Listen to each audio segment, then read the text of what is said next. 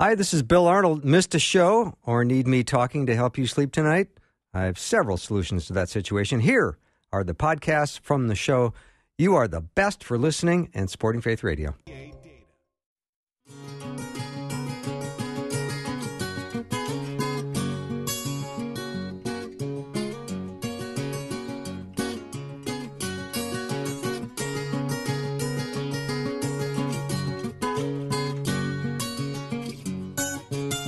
And a warm welcome to Afternoons with me. I'm Bill Arnold. Thank you for joining me today. I hope you're having a great day up to this point, and this hour will be great. It'll be Deep Thinker Thursday. John and Pam Bloom are in studio, so I'll be bringing them on in just a minute. Looking forward to them. They are fresh back from the Philippines, and John did some speaking there, and we're going to hear some reflections on what was going on in the Philippines, and we're going to talk about some articles as well on desiringgod.org, and so that is what's ahead in this hour.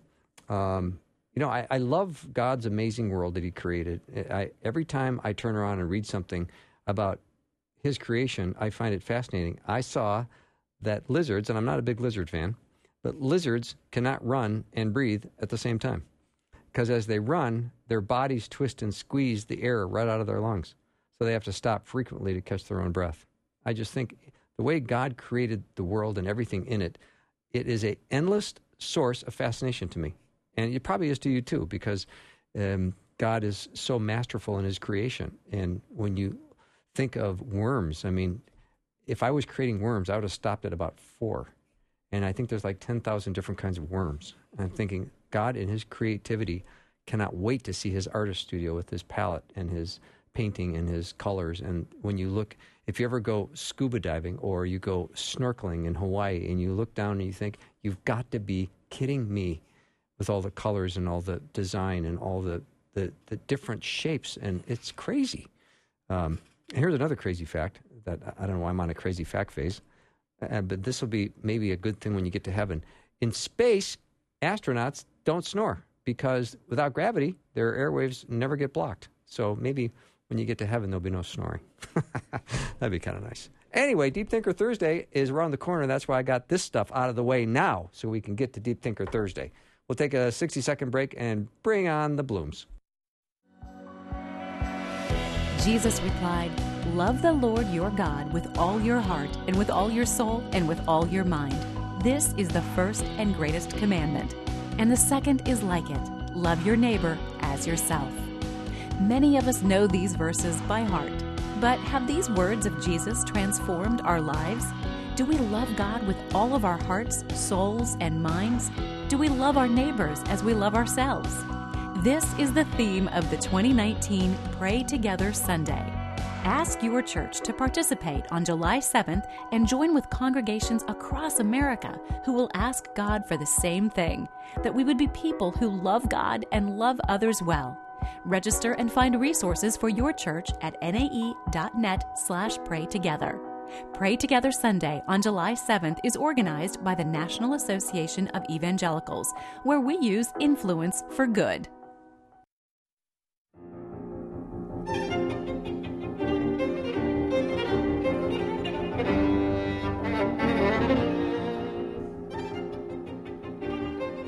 Welcome back to the show. We've got John and Pam Bloom in studio.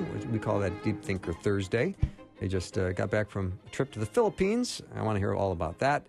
And also it dawned on me, thanks to Pam telling me, that this is their 1-year anniversary of being regulars on the afternoon show, which coincides with my 1-year anniversary of doing this show.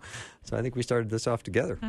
That's right. Yeah, so Pam, might you have some reflections on the 1-year anniversary of doing the show? I do. I'm surprised at myself saying I'm glad I've been doing this, because you don't know how awkward it felt for me to come in here and do this with you. I feel like I came in here on accident. Like you had been interviewing John, and you and John and Peter were talking for a while. True. And then there was a morning I was at home listening to you guys talking live. John had just written an article of what we did on our anniversary last spring. And I was listening to him tell the story, and the conversation turned, and I knew that he didn't get to say my favorite part that I knew he intended to talk about. And so I texted him like if I was sitting here, I would have said it and I would have interjected something. but I texted it, and I think you saw it and said, "Who's texting you during this interview?" And he said, "It's Pam." And then you said, "Well, let's." I said, "My wife is coaching me from Yeah. home." and Oh, Bill brother. said, "Should we get her on? Should we call her?" Is that how it started? Yep. You said, "Should we call her?" I Yes. said, "Yeah, let's do it." And Oh, then awesome. he texts me back and says, "Bill wants you to join on the radio." And I thought, "Oh no, this is not what I had planned." And so then you put me on live, and I finished the interview with you. And then I didn't have time to get nervous. It was just like, well, here we go. And so I joined telling the story together, and it was fun. And then you said, And you did great. Yeah, I remember you did great. "Well," and then you said, "Let's do this again." And it kind of felt like this dare, like, "I dare you. Do you want to do it?" and I kind of took it. That's Like, how I well, feel that could coming be into the fun. studio every day. I can understand Oh, I now. dare do this. And then knowing your background in comedy, and then I thought, oh, I'm not going to do well under that pressure. What's he going to say? I just was full of being nervous. But I thought, I'm just going to get over that fear. And that turned out to be fun the first time. Let's see what it's like next time. And then we ended up doing it every month since then. And we've really enjoyed it. And and every time we come, we drive together in the car, and we have not had time to prepare as much as I would like. John has spent hours writing an article, and I'm coming in with, like, that's not my material, but I'll try to join you where I can. And we're praying, God, what do you want us to talk about? You know the people who are listening, you know what their needs are. So would you fill us with your spirit and turn the conversation wherever you want? And he's clearly done that. We've given thanks every time afterward. Like, that was amazing, but we felt pretty inadequate and weak. And like, what do we say? But God's bringing scriptures to mind, stories, and we're looking at each other, learning how to collaborate and talk and share some storytelling. And it's actually, it's been good. And I'm really thankful that you invited me to come. Well, I've said this before many times. When the Blooms come in, it's like we do church. It really Praise is, God. because not only do you speak truth to the listeners, but the listeners respond in ways that many have called, many have asked for your counsel on certain issues. We've prayed for many, many people, and it's been a big deal. It's been really exciting to watch what God has been doing in this hour. Yeah. So as I was looking back and thinking about how I felt about coming, I thought, this is not just my story, but there's probably other couples or friends where they might really admire the gifts that someone else has. I feel this toward John. Like, he really knows the word. He has written for years. He has spoken, and I can feel like, well, that's his thing. I should just step out of that and let him do it. But it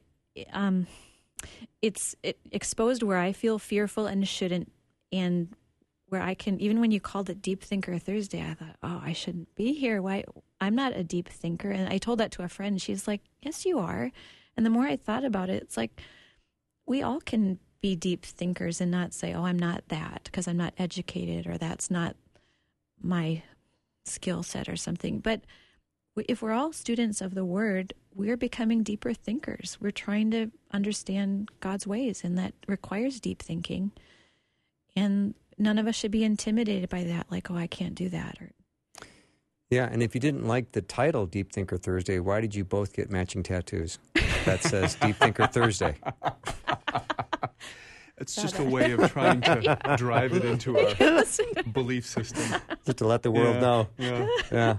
Well, Pam, that's really sweet. It really is sweet to hear those your reflections, and your support, your comments on the air have been amazing. They really have. Every bit as deep and insightful as I would ever hope for. So thank you. Yeah, and I think what she's saying is something that's really important for everybody to know, that this isn't about, levels of literacy or education or eloquence or anything like that makes somebody a deep thinker necessarily. That's not just for certain people. Yes, certain people have different intellectual giftings and things like that.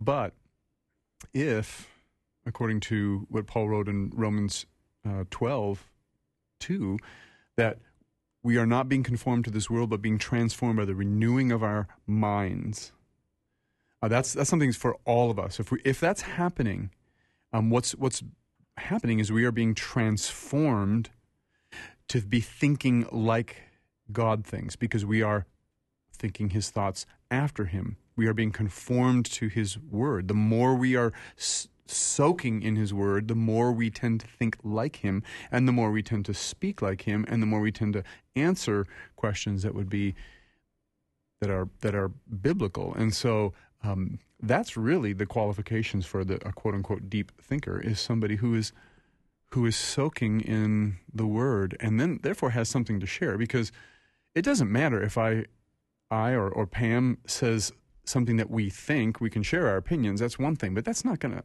transform anybody's life. No. The only thing that transforms our lives is what God has to say. And so anybody who has a Bible and soaks in that can do that.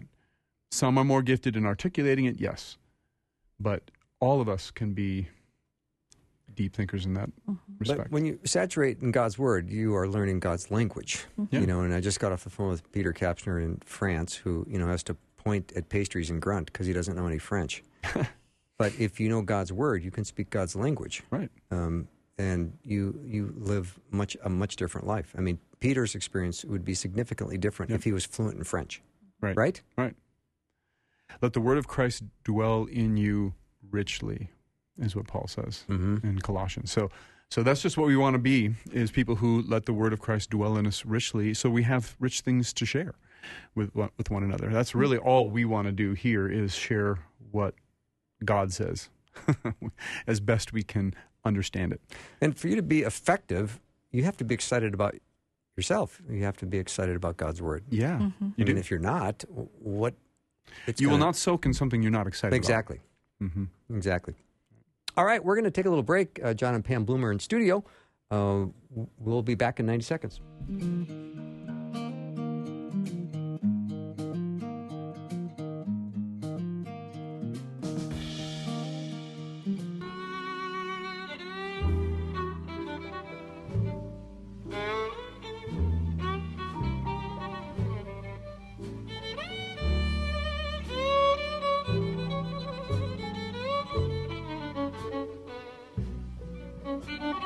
That music gets you thinking deep, because that's what we're doing today, Deep Thinker Thursday. John and Pam Bloomer in studio. You know John from desiringgod.org. And they just got back from a trip to the Philippines. That's 2 overseas flights in about 4 months. You guys are big-time travelers now. Yeah, it was really like in about a month and a half. Oh, is it that long? Yeah, we're that just in close? That's Israel. that close, yeah. Okay, wow. Yeah. So unusual for us. Yeah. You got a chance to speak a number of times, and would you give us some reflections on your time there? Yeah, so I was brought over primarily to speak at a young adults conference there in Manila called Freedom Fest. June 12th is the Filipino Independence Day, and so a man who runs a large, very successful event company. So they put on concerts. They're the ones who manage large events. If somebody's, large, if an artist comes in and is putting on a concert, or corporations are putting on big events, their company handles that. And one of the ways he wanted to use his skills and his networks and things like that to serve the kingdom was to put on events, Christian events. And so he organized this reoccurring conference called Freedom Fest. And so I was asked to come and speak at that. But we, while I was there, also preached at a couple different churches, one very large, well-to-do church, and one small, humble little church. And it was wonderful to see the work of the Holy Spirit in both those places. Just like here, God is no respecter of size of churches, and he's no respecter of wealth, and he's no respecter of, anybody's giftings. He gives us giftings and callings, and he's happy when we use those faithfully, but it's not like he's impressed by our gifts. Next to him, they're not all that impressive. So we were at a large church, met some very godly people there, and saw what the Spirit was doing. The Lord blessed the message, and I got to both Pam and I got to talk with folks afterwards. And then we went to this little church the next day, and a little Reformed Baptist church in a very poor neighborhood in Manila. And they're stewarding their calling there very faithfully. Group of godly leaders in the church, and the people were very precious. Their congregational singing was out of this world. I bet. So they just used a piano and voices. The voices were the primary instrument, and it was so refreshing. And I've got no beef against contemporary music. There's a lot of wonderful music that really edifies me.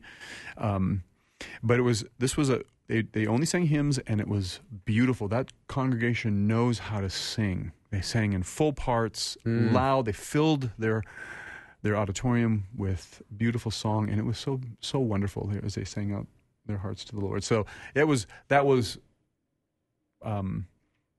great. Would you like more of that in your regular life here back in the States? Yes, I miss it. I'm 53, so I remember when most of the churches that I attended basically either he's using organ or piano, and it was congregational singing.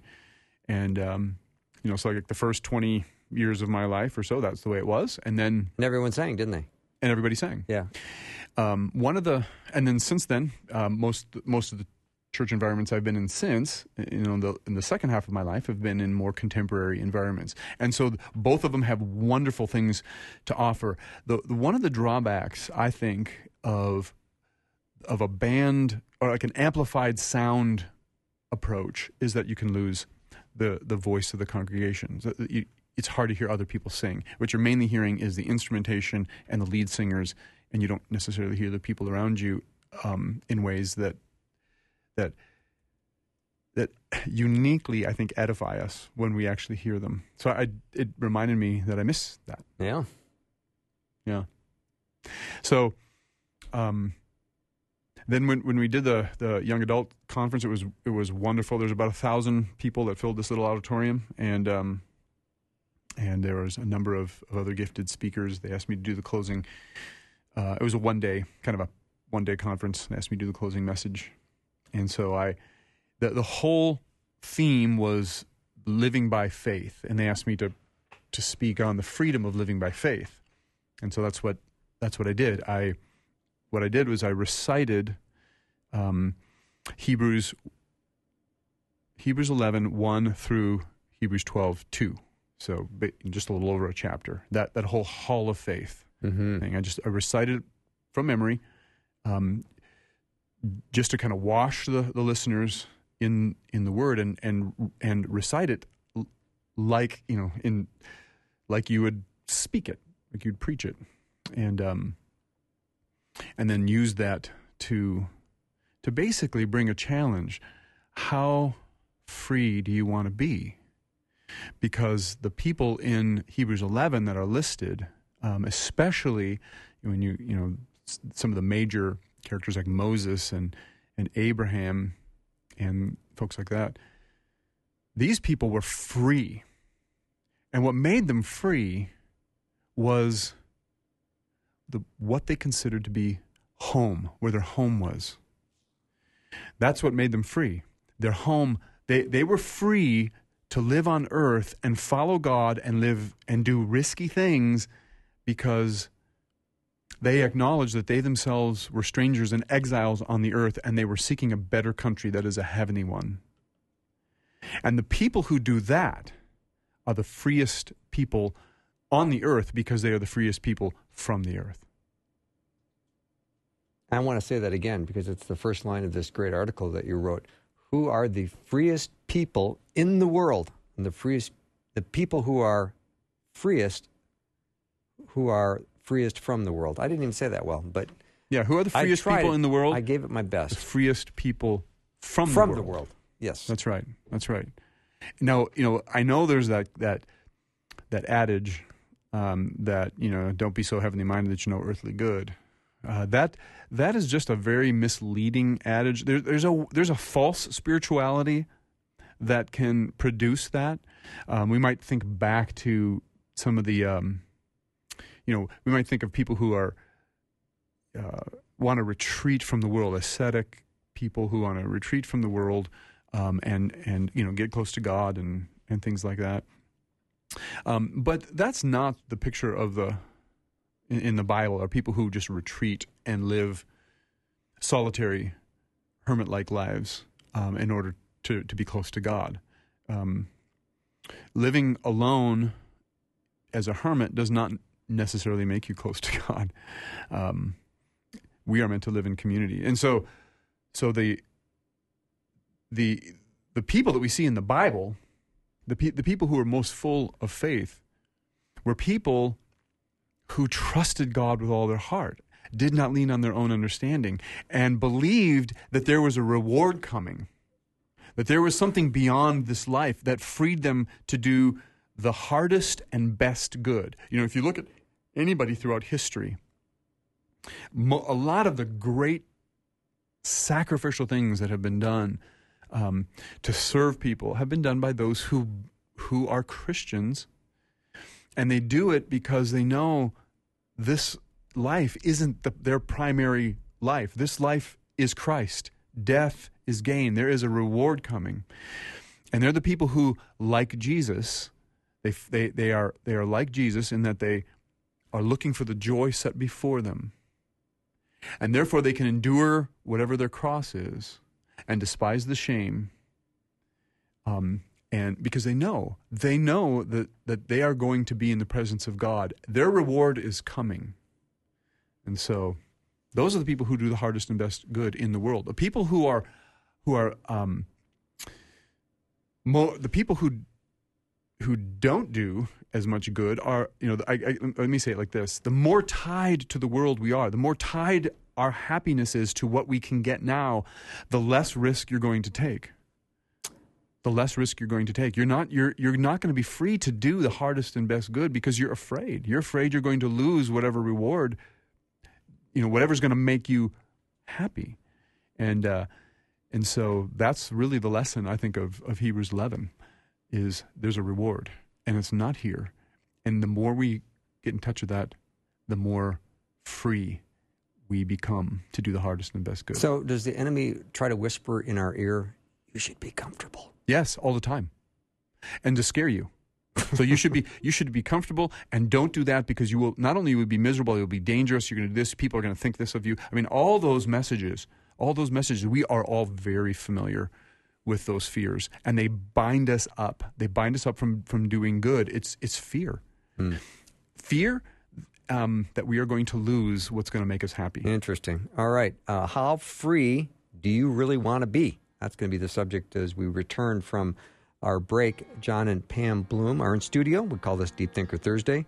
Again, how free do you really want to be? That's the big question. We'll be back in a little bit.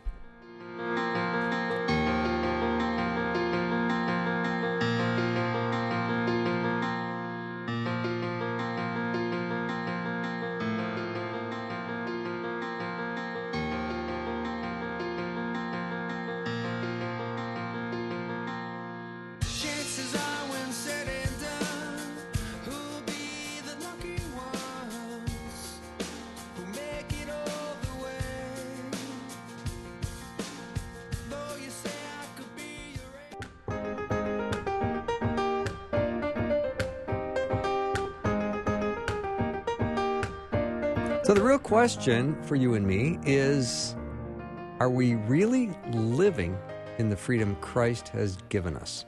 In studio are John and Pam Bloom, and you know John from desiringgod.org, and they just got back from a trip to the Philippines where John was able to speak to a youth group, and freedom got to be a big issue. How free do you want to be? And John, you did a nice job of setting the table, and if we can dig into some more of that, I would love it. Yeah. I think right now, most of the conversations that I hear, discussions about Christian freedom, have to do with identity. We think of being free in Christ. We think of kind of what's giving us a sense of identity. Are we drawing that from Christ, or are we drawing it from something else? And of course, there's a lot of truth to that, making sure that our identity is grounded in Christ. But there's a dimension that I don't hear much about, these days, and that's the freedom of believing in the resurrection, meaning that death is not the end. One of the reasons that affluence, so those of us who live in the United States in particular, even those here who we would consider in the lower classes, live at a level of affluence that is above most of the world. A lot of it is a lot of the people live at very poor or destitute poverty, and we have friends in the Philippines who are live difficult lives with regard to poverty, but they are rich in faith. We saw that. We visited them. I was there when I was 19 years old in the Philippines, spent 6 months in Manila doing some mission work, and met a family there, and have stayed in touch all these years, but haven't seen them for 34 years. And so when we were there, we visited them, and it was a treat to spend a day with that family. But I saw that though they have very little and live in a home that no American would think would be adequate for them, they are rich in faith, and in some ways more free than many of us are because of our wealth. The key to living free is not just like where are we drawing our identity, but where is our home? Where's home for us? That's a big issue. If we feel like if we live our Christian lives as if well, I'm going to get as much as I can here and as much happiness as I can, and then heaven's a great place that I can go when I die, but before then I want to live, right, and get as much as I can. We do not understand the levels of poverty, spiritual poverty, that we experience because it's masked with a lot of material affluence, and we think that money and all the things that it brings will bring a level of satisfaction that we can't live without, when in actuality we might be more free if we had less. Now, I'm not romanticizing poverty. I'm just saying there's a reason why Jesus said it's harder for a rich man to get into the kingdom of God than for a camel to pass through the eye of a needle. And that's because there is the deceitfulness of riches. They deceive us in terms of what is going to make us happy and what we can and can't live without. The key to living free as a Christian in the New Testament, especially in Hebrews chapter 11, is where home is for us. So what made our faithful forebears, those people who are listed in Hebrews 11, what made them free was who they ultimately believed in, so that would be God, and where they believed he was leading them. And here's what it says in Hebrews 11, 14 through 16. For people who speak in this way make it clear that they're seeking a homeland. And if they'd been thinking of that land from which they'd gone out, they would have had opportunity to return. But as it is, they desire a better country, that is a heavenly one. And therefore God is not ashamed to be called their God, for he has prepared for them a city. The whole New Testament is oriented toward the resurrection and toward the age to come. What gave those early Christians so much hope was what was being promised them. And that gave them the freedom to lay down their lives as martyrs and lose their jobs and all sorts of very difficult things, all sorts of suffering. And there are places in the world where Christians suffer a lot. And we have some friends now who live in countries where they're heavily persecuted. They lose their jobs, and we're and they do it with joy because God is a greater reward for them than their lifestyle is. They don't look at their lifestyle and say and measure God's blessing based on their lifestyle. They measure their blessing based on what Jesus has purchased them, and it frees them from needing to be bound to a particular affluent lifestyle in order to be happy. Because they know their reward is somewhere else. So that's why Jesus told the rich young man who came to him, one thing you lack. Sell all you have, give it to the poor, you will have treasures in heaven, and come and follow me. You will have treasure in heaven. and you will be free. Come and follow me. And he could not do that. And that may not happen to us, that we would desire a better country that is a heavenly one, that we would really desire it because we really believe it exists. And those are the people. Those people who are like that are the people who are free here. They're the freest people on earth. Because we're not really used to hearing this kind of talk of like, well, what does that freedom mean? It's not familiar. And I like how later in the article you define it. You said that's why Peter tells us that he defines freedom. He says we are free to live. This is you quoting Hebrews 13:14. We are free to no longer live as captives of the world's values and claims and cravings and threats, since we have no lasting city, and we are free to walk by the Spirit, not gratifying the desires of the flesh. Since where the Spirit of the Lord is, there is freedom, and we are free not to lay up for ourselves treasures on earth, where moth and rust destroy and where thieves break in and steal, but to lay up for ourselves indestructible treasures in heaven.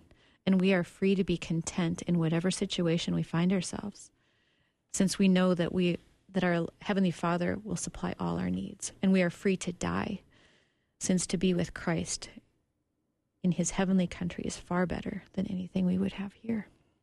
Yep. That's what Peter means when he says, live as people who are free. That's 1 Peter 2:16. Live as people who are free. And Paul in Philippians 4 said he learned the secret. He learned the secret of facing plenty and hunger, abundance and need. I can do all things through him who strengthens me. Now, we often pull that verse out, I can do all things through him who strengthens me, and we apply it to like, I can get, do this great thing. I can achieve this great thing.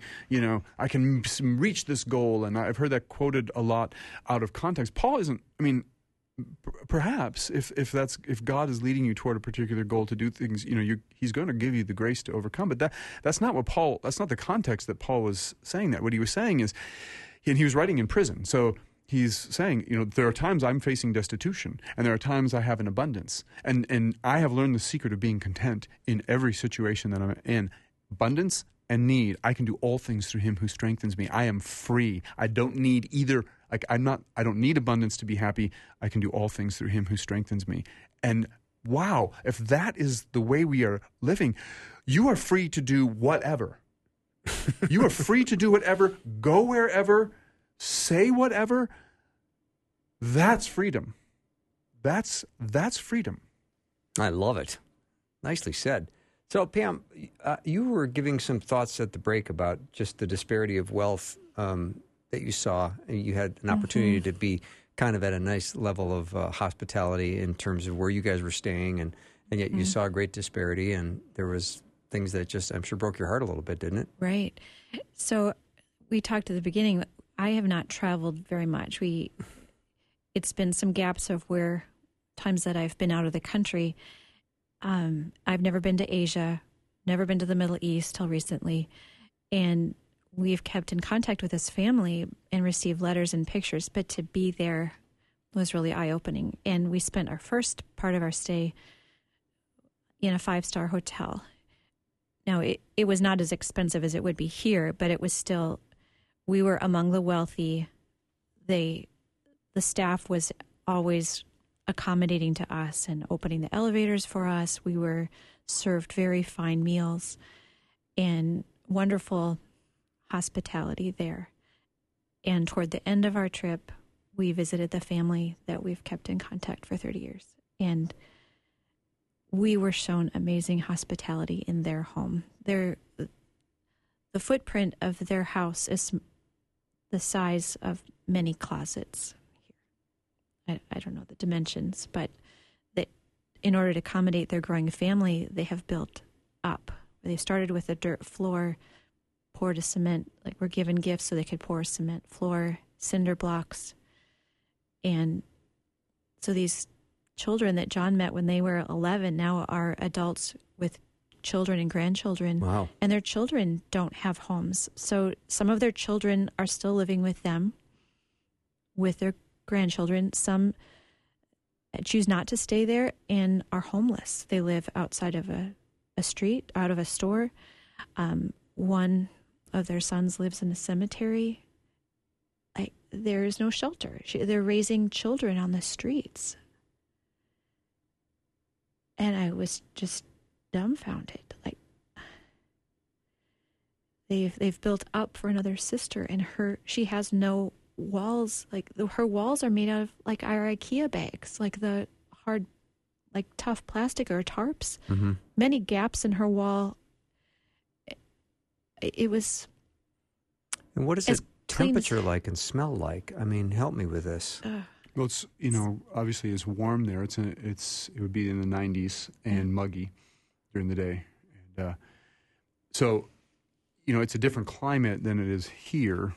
And the children who are living homeless are doing so because they're choosing a particular lifestyle. They have the option to come back home. What we're saying is they live at a level that like, the footprint might be 10 by 10 or 8 by 10, something like that. That's a floor. 6 people might live in that room. And that we don't say that to at all, embarrass them. That's the way a lot of the world lives. In fact, that's the way Jesus probably lived. When we were visiting Israel, we saw where they had excavated Capernaum, and we looked at the dwellings, at the size of the dwellings. Those dwellings were smaller than the ones that we saw in the Philippines with our friends, and we thought, how do they live like that? Well, that's how a lot of the world has always lived and still does, and their happiness does not depend on it. It doesn't mean that poverty is easy. It doesn't mean that their lives are easy. It's not. It's not. And what we do is our best to help them, as the Lord provides for us and whatever. But they are not dependent on that for faith. They are part of a church there. They hold Bible studies there in their home. They welcomed us into their home. We sat around a guitar and worshiped with them, and we just, like we saw, Christ is there. The Holy Spirit is there. There's sustaining grace for that, for their living. And so they can be free. We can be free. We must be able to reach a point where we can do all things through Him who strengthens us. And especially those of us with means, because we have means given to us by God, not so that we hoard it for our own luxury and our own future financial security, but to be a channel of blessing to those who don't have as much. I mean, we're going to have to give an account for what we have been given in light of the global need. And so it's something that we just need to continue to keep coming to terms with. That's a very humbling conversation to listen to these descriptions. It's hard to hear. Yeah. It is, and it's hard to see. And it ought to be. And it ought to move us to action, but also to question what our assumptions are. We don't need near as much as we think we do. Yeah. Let me take a break. John and Pam Bloom are in studio. We're going to take a very short 90-second break, and then we'll finish up.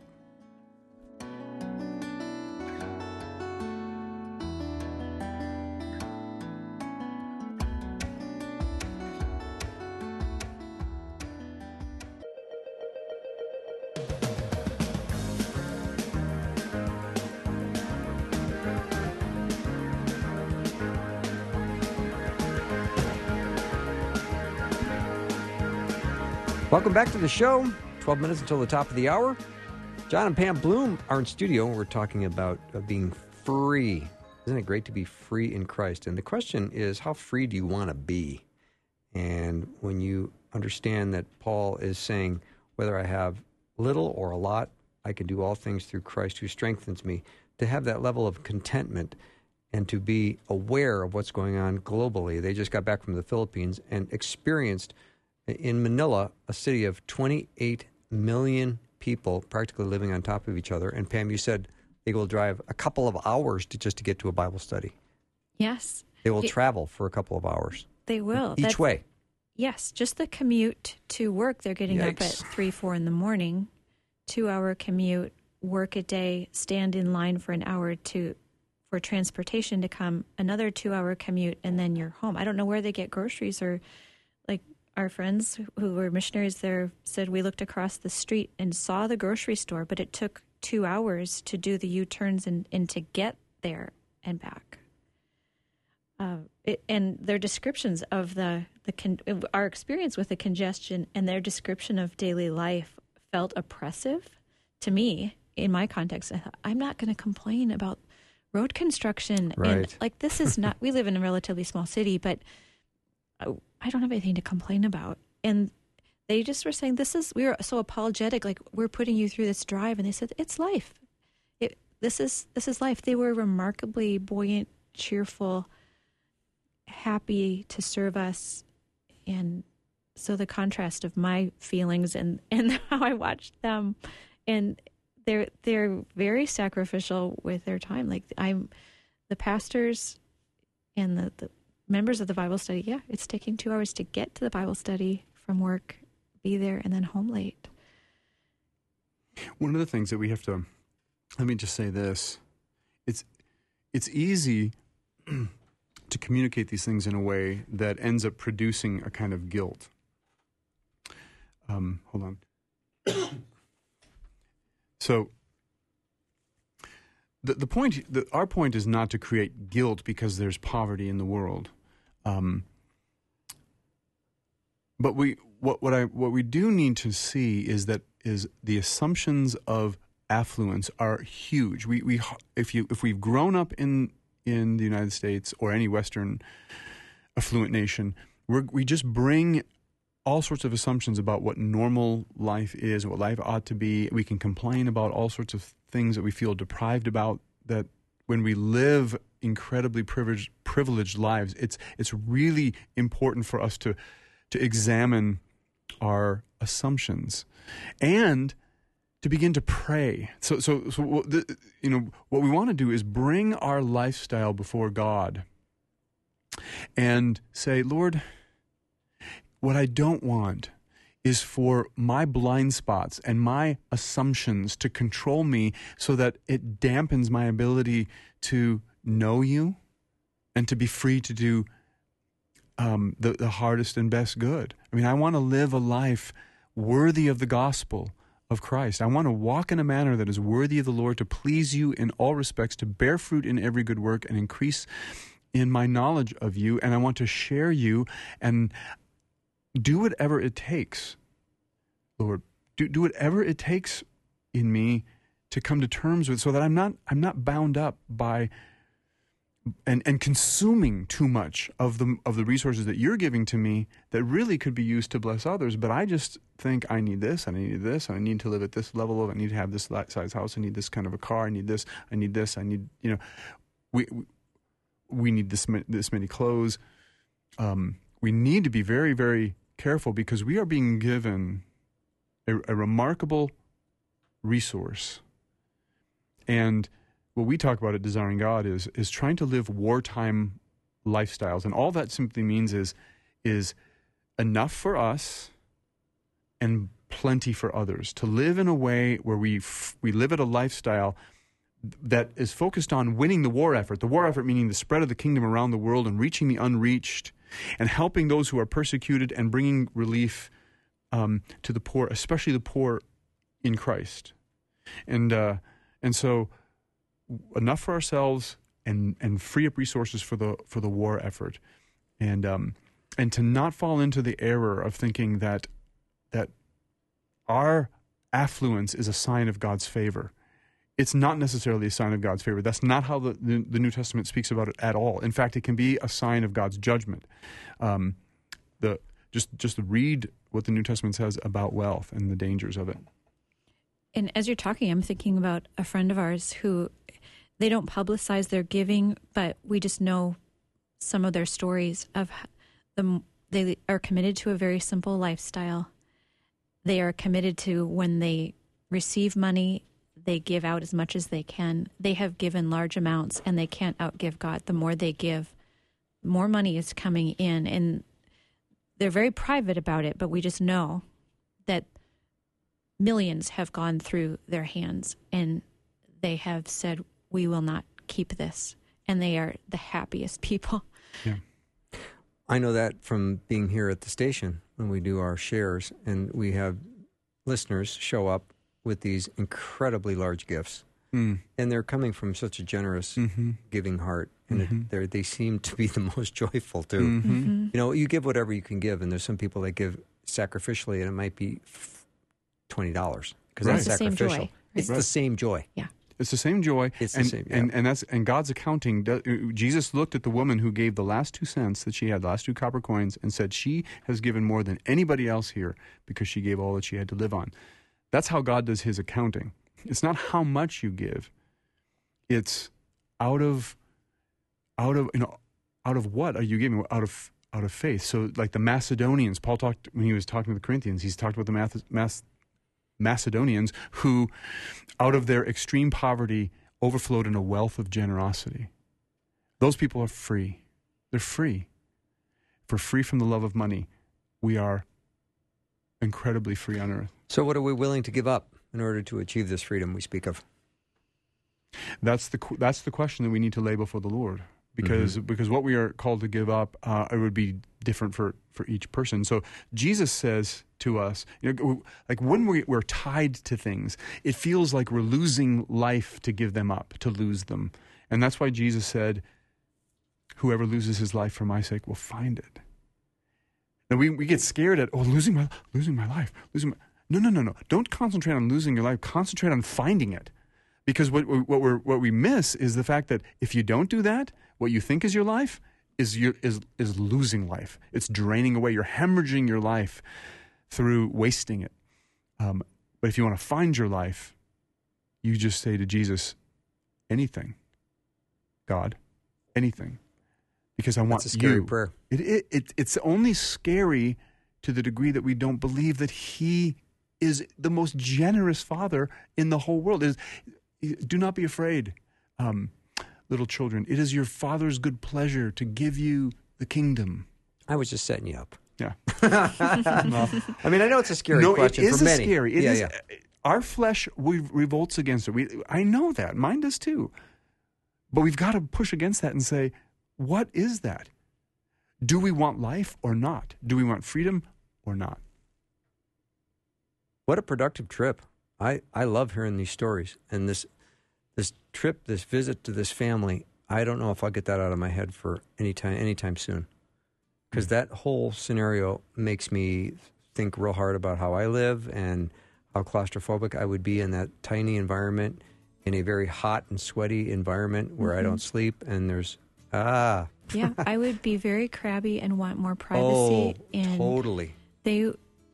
There's incredible joy and a heart to serve us. I mean, I think the studio is small, and this thing is a penthouse compared to their house, isn't it? Right. Yeah, That's crazy. Blooms, thank you so much for coming in and sharing your story with us. And John, we need to be set free. We need to get serious with God, and we need to ask Him what is I need to let go of so I can do what you call me to do. That's been an inspirational message, so thank you.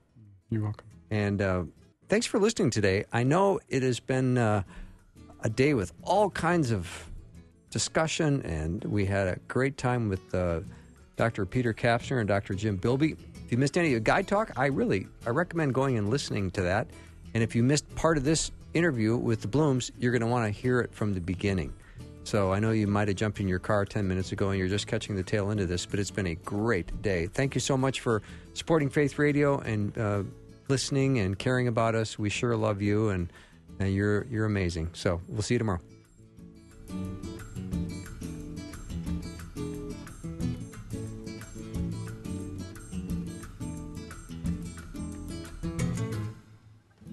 Thanks for listening. Programming like this is made available through your support. Information available at myfaithradio.com.